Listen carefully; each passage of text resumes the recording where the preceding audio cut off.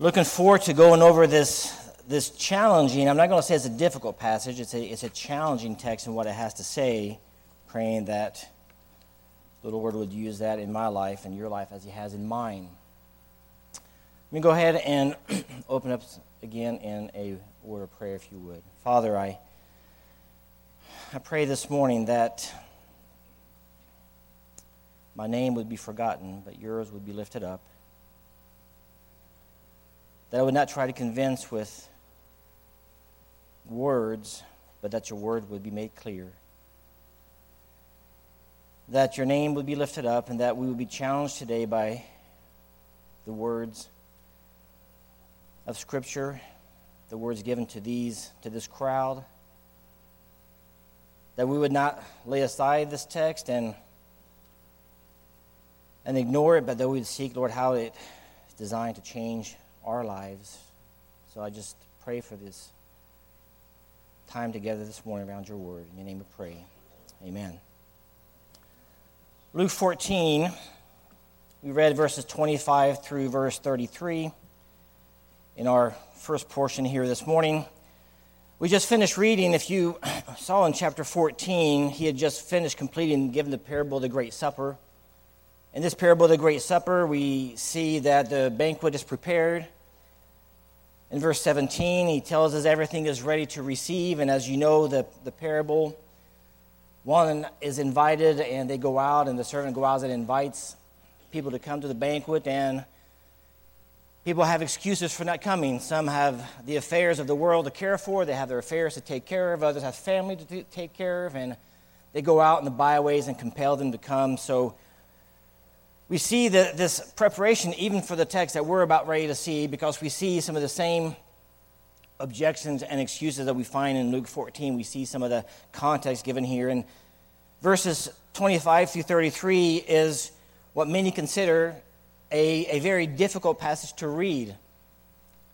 Not because it has some deep theological truth, but because as you read these words seem harsh. They seem very, very demanding. They seem perhaps even a little bit unreasonable. 3 times in this passage, in verse 26, verse 27, and verse 33, he's going to repeat 3 times, "You cannot be my disciple."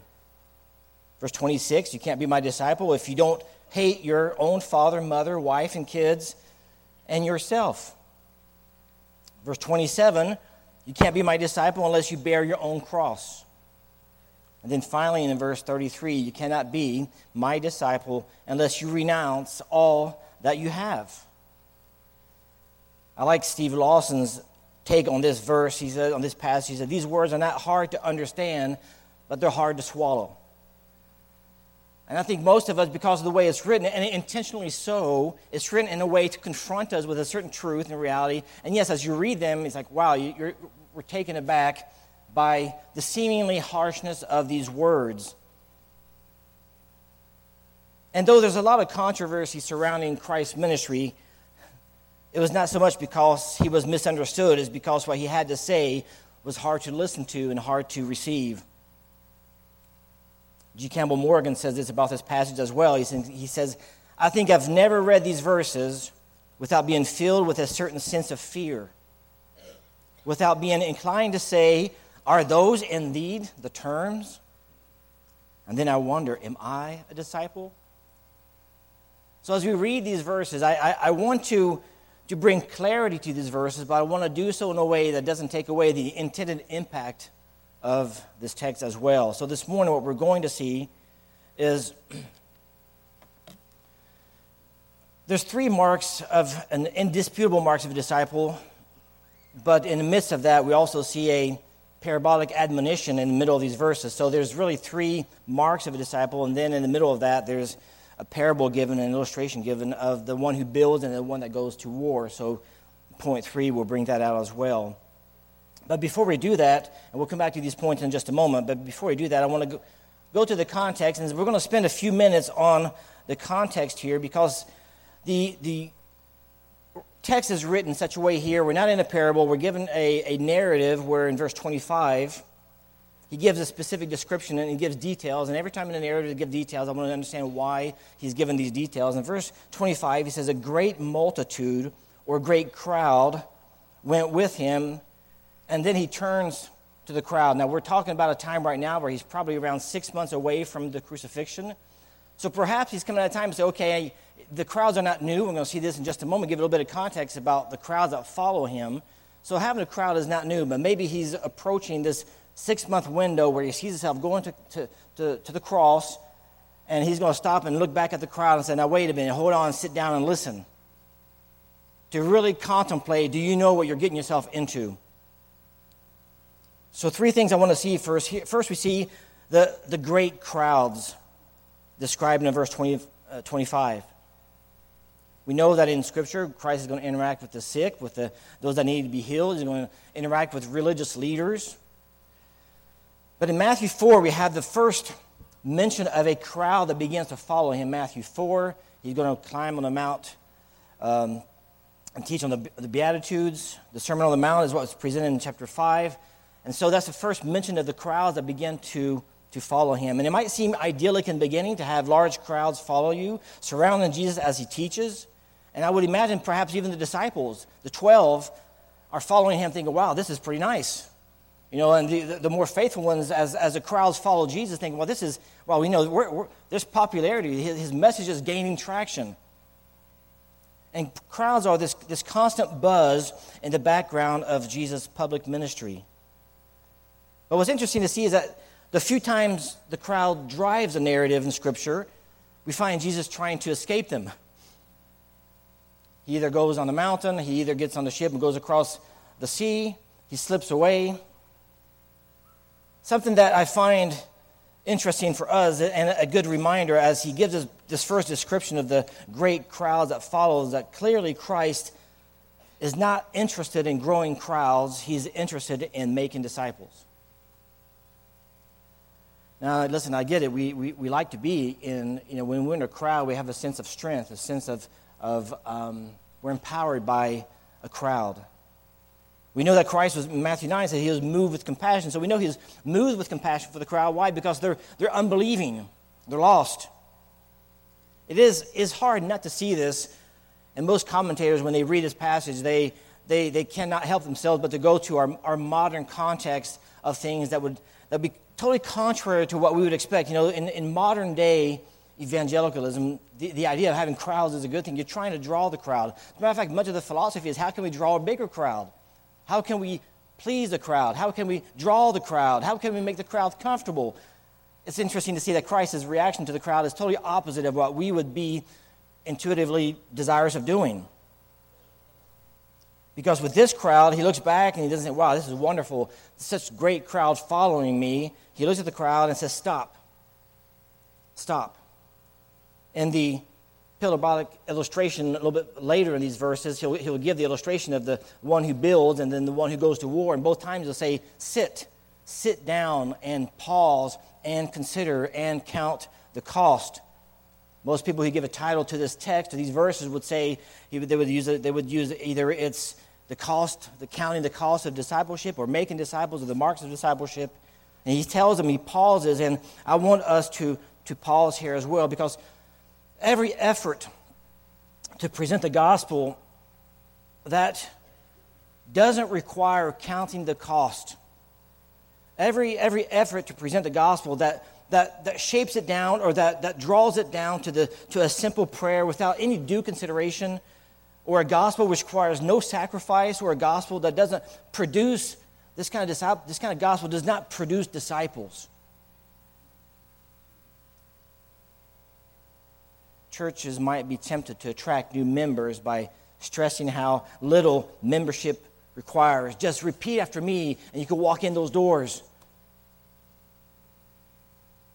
Christ makes that a little more difficult and a little more demanding. But the point of the teaching here that Luke is going to bring out is not so much to focus on the cost, but in contrast to how much that it's worth, what we gain from walking with Christ and following him. So there's a great crowd. And in this crowd, I'm sure you saw some, and there were some, we see this in other parts of Scripture. There were those that were curious, that were there just following to see, hey, what's going on? You've seen those. It's kind of like when a big fight breaks out at school, and you have 100 people surrounding it just to see what's going on. Some were there for selfish gain. We see that as well. They were there because they wanted to be healed. They wanted a healer. They didn't want a Savior. Some were there as religious leaders. They were there to find fault. Let me listen to see what he knows. I could find fault in him. Some were fickle. They were there, but at the first signs of trouble, I could expect them to run. I wouldn't be surprised, and you could expect that some of those who 6 months later are going to be the ones singing Hosanna at the entrance of the triumphal entry are going to be the same ones crying, crucify him 3-4 days later. How fickle the crowd can be.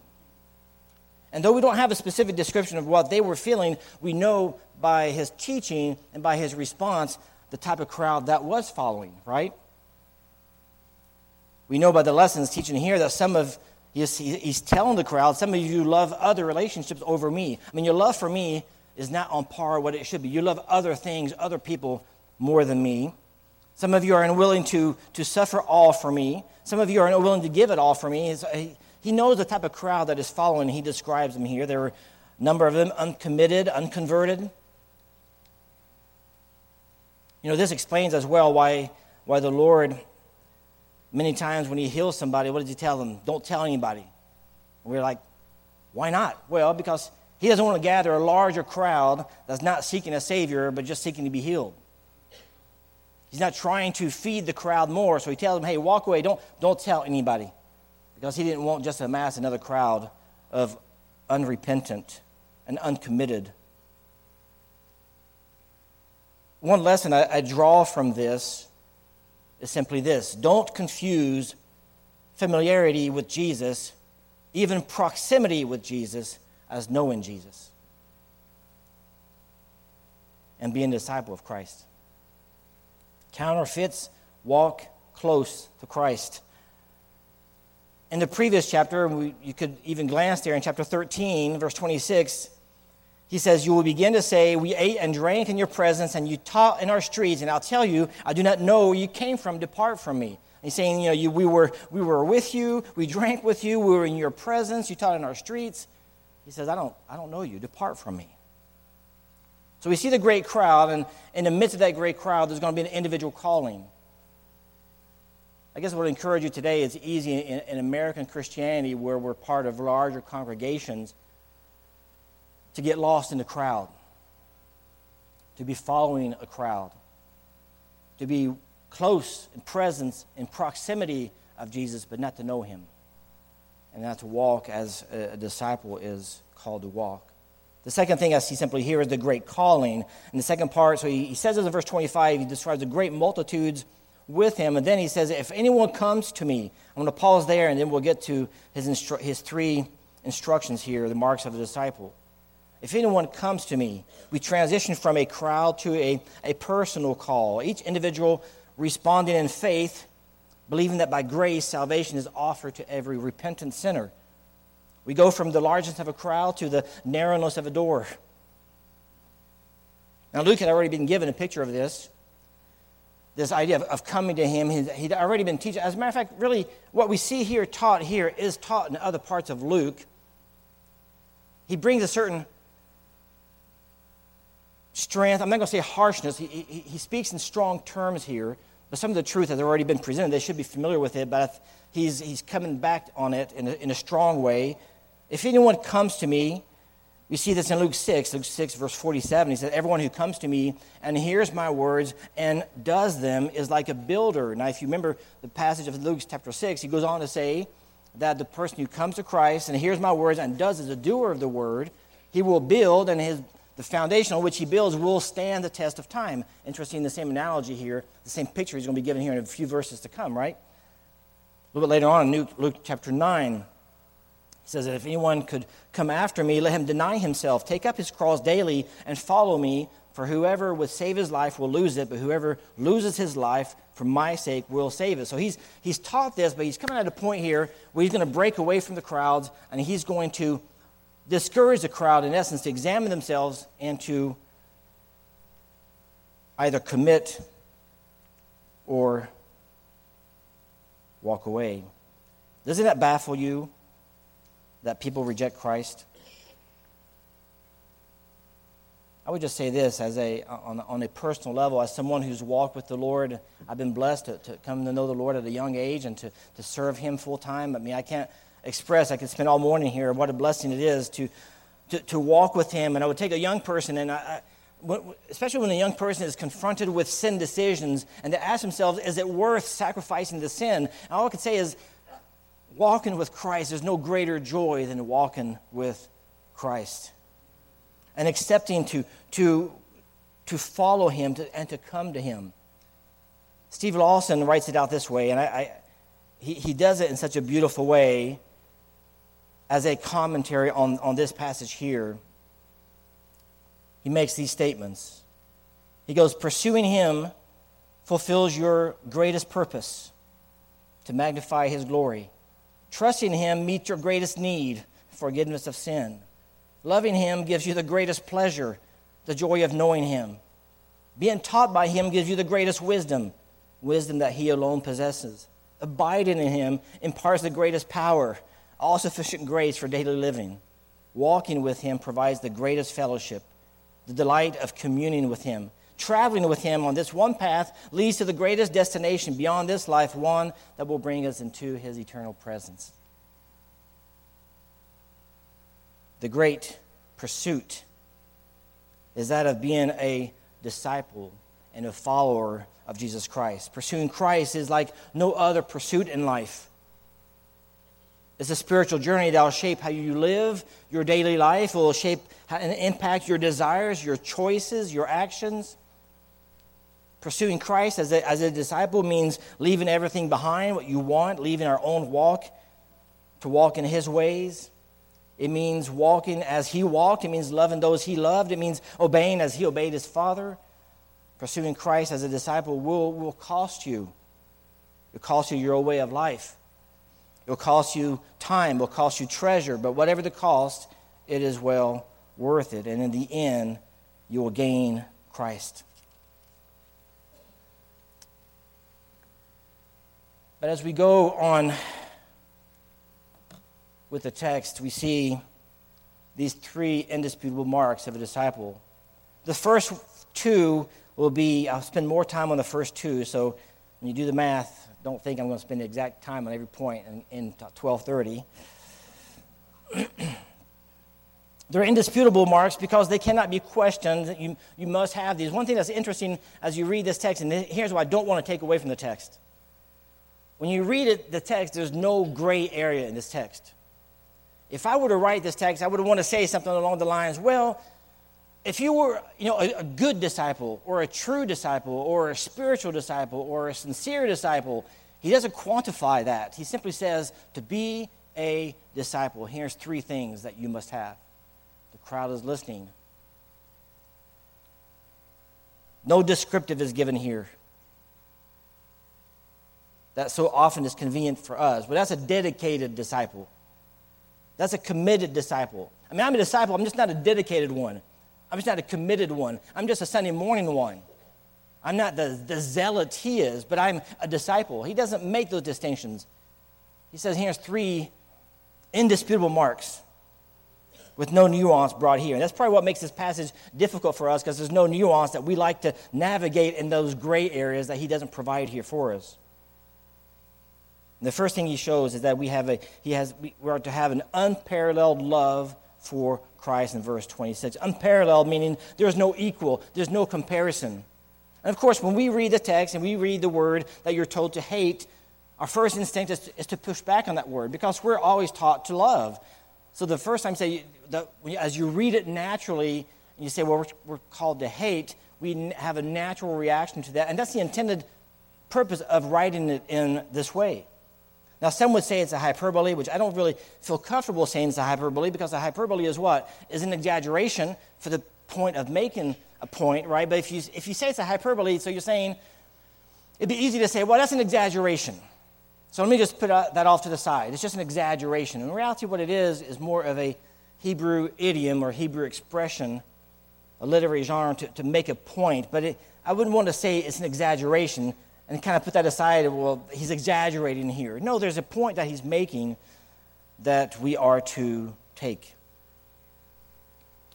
It's designed, the writing, the way it's written, is designed to carry a comparative force. And we'll see that through Scripture, and I bring some examples of that. I bring some passages, and I'll walk through these briefly for us.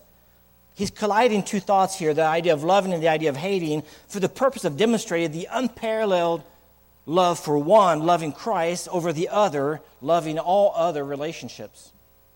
There's no parallel, there's no comparison between loving Christ and loving family, loving children, loving even grandchildren. It's a very effective form of writing. It is effective because even we read it and we're impacted by it, and we're caught off guard a little bit by it if we're not familiar with it. But he pits these two things not to try to bring the object of hate towards one, but to elevate the object of love towards the other. The contrast between these two is to express a great preference for one over the other. We'll see that systematically through Scripture. I wrote some references here, and I'm going to walk through them for us. One, we see that in Romans 9, verse 13, where he says, Jacob have I loved, and Esau have I hated. This expression is used to describe an overwhelming preference towards Jacob as the one to be the recipient of God's promise. This expression is used in Genesis 29 as well. Jacob had two wives, Leah and Rachel. We read in Genesis 29, it says, we read now, the Lord saw that Leah was unloved, is the way it's translated in NSB. And the Lord saw that Leah was hated, is the way it's translated in the ESV. Simply put, Jacob had two wives, but loved Rachel more than Leah. We see this in Deuteronomy 28 as well. Old Testament instruction, it says if a man has two wives, the one loved and the other is unloved. If you have two wives, you'll end up loving one more than the other. Of course, let me tell you, if you got two wives, you got other problems as well. And not just that one. I read that, I'm thinking, really? Yeah, there's... Same truth is taught in Matthew 6. Now, we're going to go to Matthew 10, though. We will go there. But Matthew 6, he says what? No man can serve two masters. He'll either hate one or love the other, or he'll be devoted to one, and he'll despise the other. Now, the idea of despising is not appreciating something at its rightful value. So you despise something by not appreciating it at its just value. So you're either going to love one, hate the other, or you're going to be devoted to one and then despise the other, but you can't serve both God and money. Now look at Matthew 10. So if you turn there and keep your passage here, because we're not going to turn tons, right? But go to Matthew chapter 10, verse 37. The reason why I want to go to that passage is because it parallels very well with what Luke is writing here in Luke 14. Now here he uses the expression that we would expect to see by saying if he loves one more than the other. Matthew writes it this way, so in verse 37, whoever loves father or mother more than me is not what? Is not worthy of me. And whoever loves son or daughter more than me is not worthy of me. Luke 14:26. And whoever does not take his cross and follow me is not worthy of me. Luke 14:27. And whoever finds his life will lose it, and whoever loses his life for my sake will find it. So again, we see this same parallel text in Matthew chapter 10 that we see in Luke chapter 14, and a different wording. But ultimately, the disciple of Jesus is one that loves Christ above all other relationships. I wonder if you were to even examine your own life, can you say that to be true? Is your passion for Christ demonstrated in a greater way than any other passion you have? What I find interesting is a little bit later on, Luke is going to be talking about this loving parents and loving family, loving the Lord. But he describes it in a way that what he's saying here is that my commitment for Jesus, my commitment to him, my devotion to him should be such that my love for anything else pales in comparison. No one should be able to look at my life and says, well, yeah, he loves Christ, but he also loves all these other things. No, my love for Christ is so undeniably strong and evident in my life that everything else just pales in comparison. And let me tell you, you're going to have to, on a daily basis, on a weekly basis, recommit to that. Because there are many things in this world that vie for your love. Many other relationships and affections that are there that claim your attention and claim your affection. And yes, it's not uncommon in other countries that have perhaps religious systems that will experience alienation if you trust Christ. There'll be some nations around the world that if a family member claims Christ, then they're automatically alienated from the rest of the family. Perhaps in Orthodox Jews, Muslims, Hindu, even devoted Catholics. And I've witnessed that and seen that. Perhaps you have as well. Perhaps you're experiencing some of that even in your own family. We have someone that's part of a religious sect and you're ostracized because you're not part of that and because you claim Christ. Your love for Jesus will be put to the test. Now, a little bit later on in Luke 21, verse 16, Luke foretells a day where he says in Luke 21:16, you will be delivered up even by parents and brothers and relatives and friends, and some of you they will put to death, and you will be hated by all for my name's sake. We are experiencing a little more of that in this country where culturally and socially Christianity is becoming a problem for many because we're seen as those who we're not peacemakers. We're too black and white. We're too convictional. We're too rigid. We're too strict. All these things that bother society that wants to answer to its own passions and wants to pursue its own affections. And Christians more and more are going to be put on the spot. Christians more and more are going to be challenged in their affections. You're going to be challenged in your affections at work. You're going to be challenged in your affections with your colleagues. What Christ is saying, there's no way of diluting what he's saying here. He says there's no shared affection. Your affection for me has to be unparalleled. And that has to be the mark of a disciple. One commentator, Schlater, says this way. He says, the very perfection of love that Jesus requires explodes the bounds of all natural associations. It means our love for Christ just shatters every other relationship. He goes from there to an eagerness to bear the cross. Now, you're looking at these words and what are the appropriate words to use, and the word eagerness has a certain joyful anticipation. And at first I thought, is it really appropriate to give a joyous anticipation as it pertains to the cross?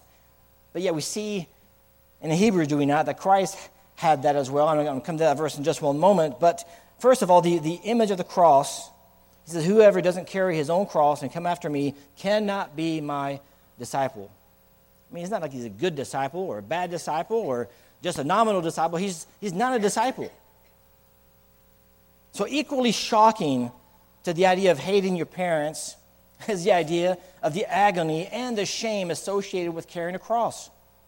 I mean, the first statement was shocking, right? Hate your parents, and he elevates our love and passion and affection for Christ in doing so, but equally shocking to say and to describe the idea of carrying his own cross. Now, you notice now we've walked away from this crowd mentality and an individual call of carrying your own cross. The one to be crucified had to carry his cross to the place of crucifixion. It was part of the shame. It is part of the public display as Christ did, where he carried the cross to the place of crucifixion. It's part of the shaming. It's part of the public humiliation. We see this pictured well in Hebrews chapter 2, second part in verse 2. He says, look unto Jesus, the founder and the perfecter of our faith, who for the joy that was set before him endured the cross, and despising the shame.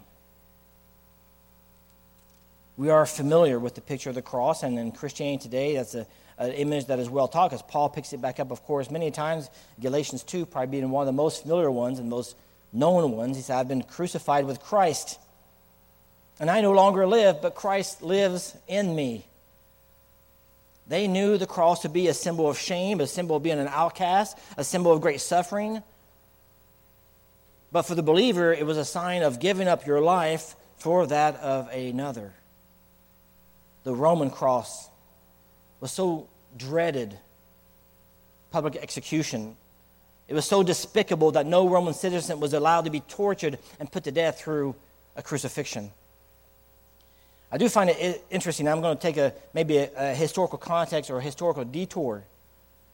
Because what's always interesting to me as you're reading the text is what did they hear? What did they understand this to be? So we're talking about now during the life public ministry of Christ. For round numbers, we're going to say we're somewhere around 30 AD, 30 after Christ. They were very familiar with the idea of crucifixion even in that day. Around the year 6 AD, so just a few years after the birth of Christ, hundreds in Galilee were crucified for rebellion under Judas of Galilee, or Judas the Galilean. The reason I mention that is because Peter is going to see him at the council. We're going to see him mentioned in Acts chapter 5. Judas proclaimed that God alone was king and ruler, and his laws were supreme. He was a zealot, and many were taken from their home and were crucified. So when they hear the word carrying your cross, it was a very vivid picture of what that meant. I find it interesting that later on in Acts 5, when Peter finds himself before the council, he has his famous words, right? In Acts 5:29, he says, "We ought to obey God rather than men." That's wonderful. As he speaks to the council, Gamaliel stops him and says, "Hold on one second." He's in the council. He stands up. What does he say? "Peter, I need you to leave." He tells him to leave the room for a minute. And he addresses the council. He says this. He reminds them of the fate of Judas of Galilee. In Acts 5:37, he says, he rose up, it says Judas of Galilee, the Galilean, rose up in the days of the census and drew away many people after him. He also perished, and all who obeyed him were dispersed. So here we have, even just a few years later, have Peter standing up and saying, "Hey, better obey God and be true to him." And Gamaliel stand up and say, "Well, wait a minute." Reminded the council, one, if we oppose him, remember what happened to Judas of Galilee. Josephus talks about his two sons being crucified. Judas of Galilee, two sons were crucified for their rebellion. So when he's given this picture of rebellion, when he's given this picture of carrying the cross, it was a very clear picture, a vivid imagination of what it meant to do so and be crucified. It wasn't something just a picture, a metaphor like it is for us, perhaps. But this suffering that he describes here, this carrying the cross, is pictured for us in Philippians chapter 2, verse 5. He says, "Having this mind among yourselves, which is yours in Christ Jesus, who though he was in the form of God, did not count equality with God a thing to be grasped. But he emptied himself by taking the form of a servant. Being born in the likeness of men and being found in human form, he humbled himself by becoming obedient to the point of what? Even the point of death, even what? Even death on a cross." G. Campbell Morgan gets a little bit exasperated at the commentators who look at this text, because he says the idea is not suffering for suffering's sake. It's not just, I've got a cold, I'm suffering for Jesus. I twisted my ankle, I'm suffering for Jesus. That's the extent of our bearing our cross. So excuse his language, his harsh language here. G. Campbell Morgan says this. He says, "A good deal of unintelligent nonsense is talked about the cross as in relation to the experience of the believer. Meaning the mere fact of suffering physical pain, some loss of material things, of personal suffering as bearing our cross. He says we never touch the realm of the cross until we are suffering vicariously, which means on behalf of another. Suffering for another or to benefit or advantage another. We are called as disciples to do two things. One is to show a unparalleled, unmatched love for my Savior that casts a shadow on all other affections, human affections I might have. I've shared in our Family Life Sunday School class that as you're raising your children and your children are young and you're involved in all the daily task of educating your child and teaching them in Bible memorization and this or that and clubs and activity and sports and all these things that keep you running. I said, let me give you a glimpse of where you want to be 30 years from now. You want your children to love God, love His Word, and love the people of God.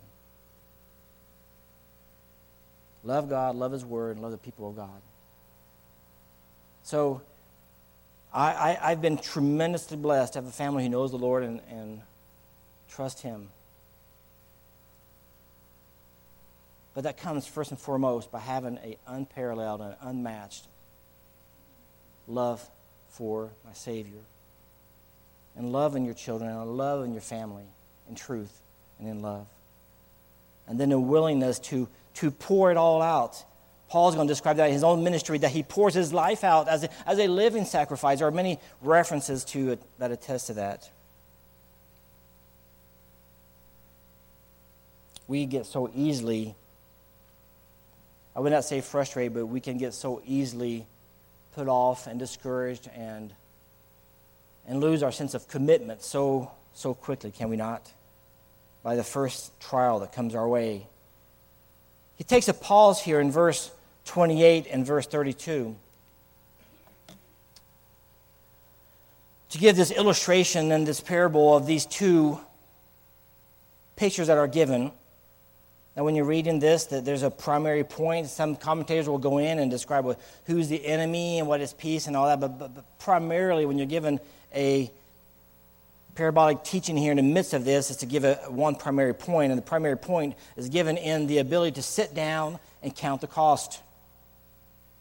Verses 28 through verse 33, he says, "For which of you desiring to build a tower does not first sit down and count the cost?" That's the one thing both of these examples have, both illustrations have, is the admonition, rather, to sit down.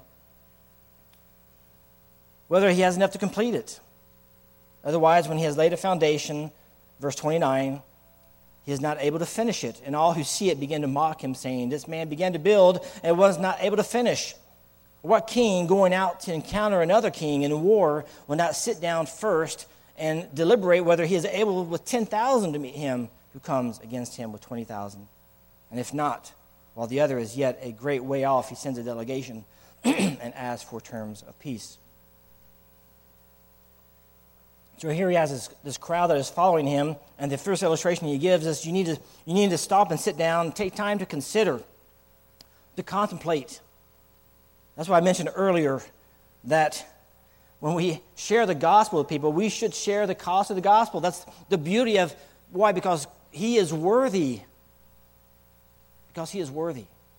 And not present a truncated gospel that doesn't have any personal sacrifice tied to it, but understanding the grace that's been given to us and the response to that. He tells them to sit down, and then he tells them to count the cost, to consider the cost, to count the cost of building. Why? So you can make sure that you finish. Count the cost of waging war so that you can be victorious. He is still speaking to this crowd, and in doing so, he's describing how coming to Christ is a free act of grace, but it will cost you everything. Steve Lawson wrote a book on this passage, and that's the title of his book. It will cost you everything. Those who attempt to come without renouncing earthly affection, without dying to self, without being crucified with Christ, will not be those who endure to the end. Many that followed, many of the crowd, many of the multitudes would never endure to the end because they were not disciples of Christ, manifested in their affections. He has one more verse in verse 33. Then he gives one more illustration in verse 34. I'll just mention that in our closing in just a minute. This third mark of a disciple is an abnegation of life's possessions. An abnegation of life's possessions. He says, "So therefore, any one of you who does not what? Renounce all that he has cannot be my disciple." reinforces what has been taught elsewhere, that in Luke 12, it already announced and already taught. He said to them, take care and be on your guard against all covetousness, for one's life does not consist of what? Of the abundance of his possessions. He just taught that in Luke 12, verse 15 earlier. The point being that he's given here is simply this. The point is not the idea of giving up possessions, but giving up the right to these possessions, renouncing the right to these possessions, renouncing physical and emotional rights to what you have, and acknowledging that these things belong to him. We see a great testimony of that in Acts chapter 4, when the first believers come together. It said that they had all things in common. Why? Because they recognized these things are not ours, but they belong to him. So one of the evidences of being a believer, one of the undeniable marks, is recognizing that what I have does not belong to me, it is not mine, it is his, to use for his purposes and for his glory.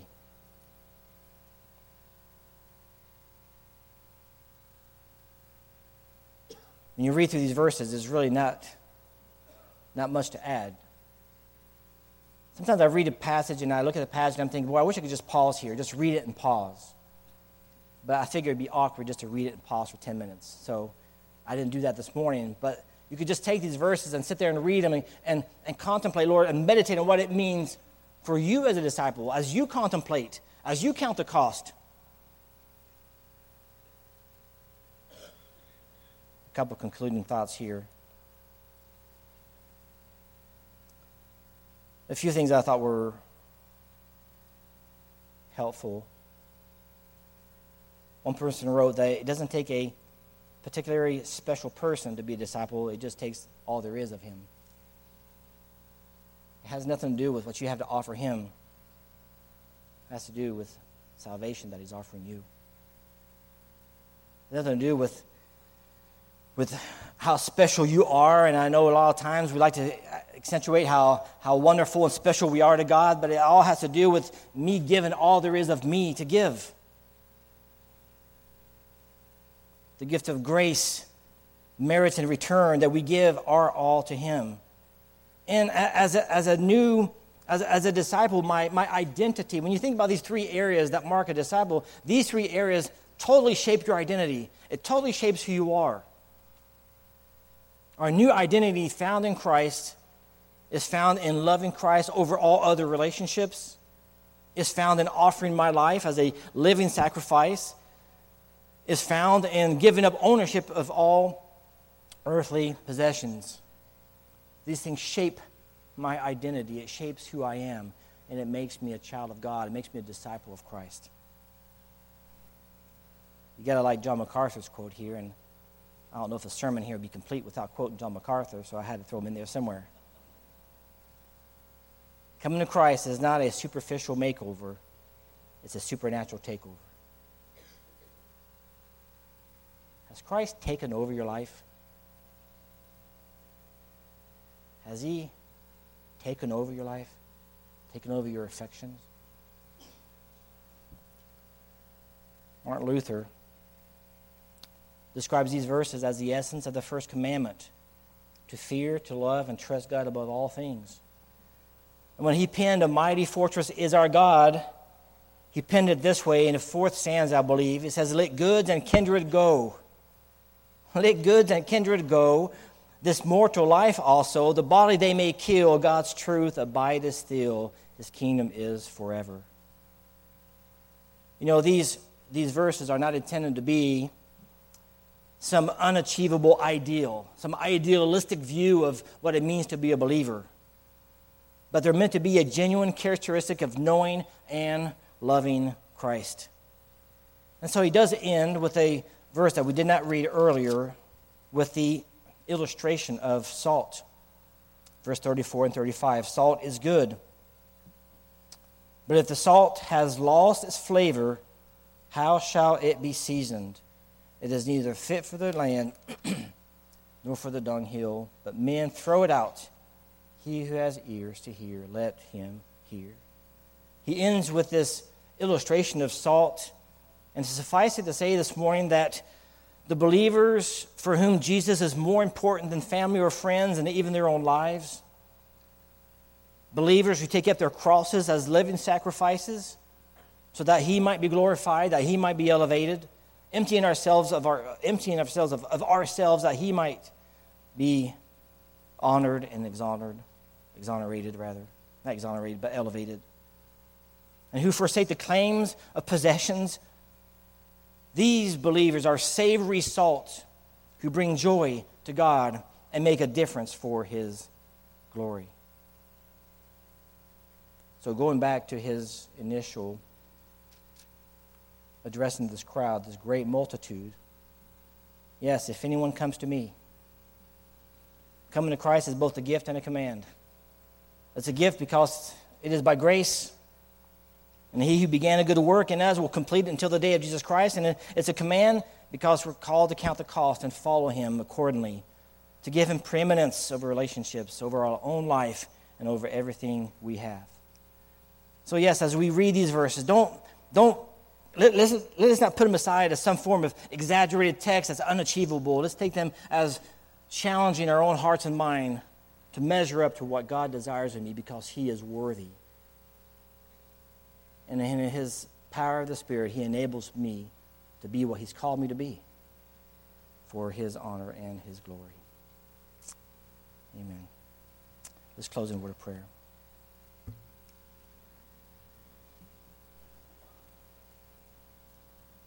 Father, it is hard not to read these verses and not be challenged. I don't walk away necessarily lingering on the difficulty of the task. I walk away contemplating the greatness of the Savior worthy of the task. Oh, forgive us, Lord, for many times following like the crowd out of curiosity, self-servingly, selfishly, trying to find a way to accommodate You into our lives instead of making Your life. Lord, help us to hear the word that's been brought this morning in these verses, that, Lord, we cannot be Your disciple unless we're willing to abandon all that we have, all that we are. May I decrease that You might increase. Thank You, Lord, for the power of the word this morning. It's in Your name we pray. Amen.